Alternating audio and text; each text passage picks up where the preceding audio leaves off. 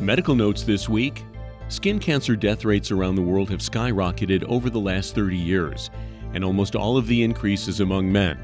A study presented to the World Congress of Cancers of the Skin shows that among the world's 18 richest nations, men's skin cancer deaths have risen by at least 50% in 8 of them.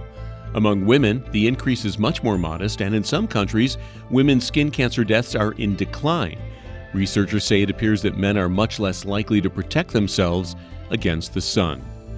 People with autoimmune diseases such as psoriasis, systemic lupus, and rheumatoid arthritis have a higher heart attack risk than others, and now doctors believe they found one reason. A study in the journal Cell Metabolism finds that the culprit is an overabundance of an immune molecule called IL-17. Researchers say the molecule prompts the walls of the blood vessels to store too much collagen, trapping cholesterol and making the blood vessels stiff. A number of drugs which target the immune molecule are already on the market.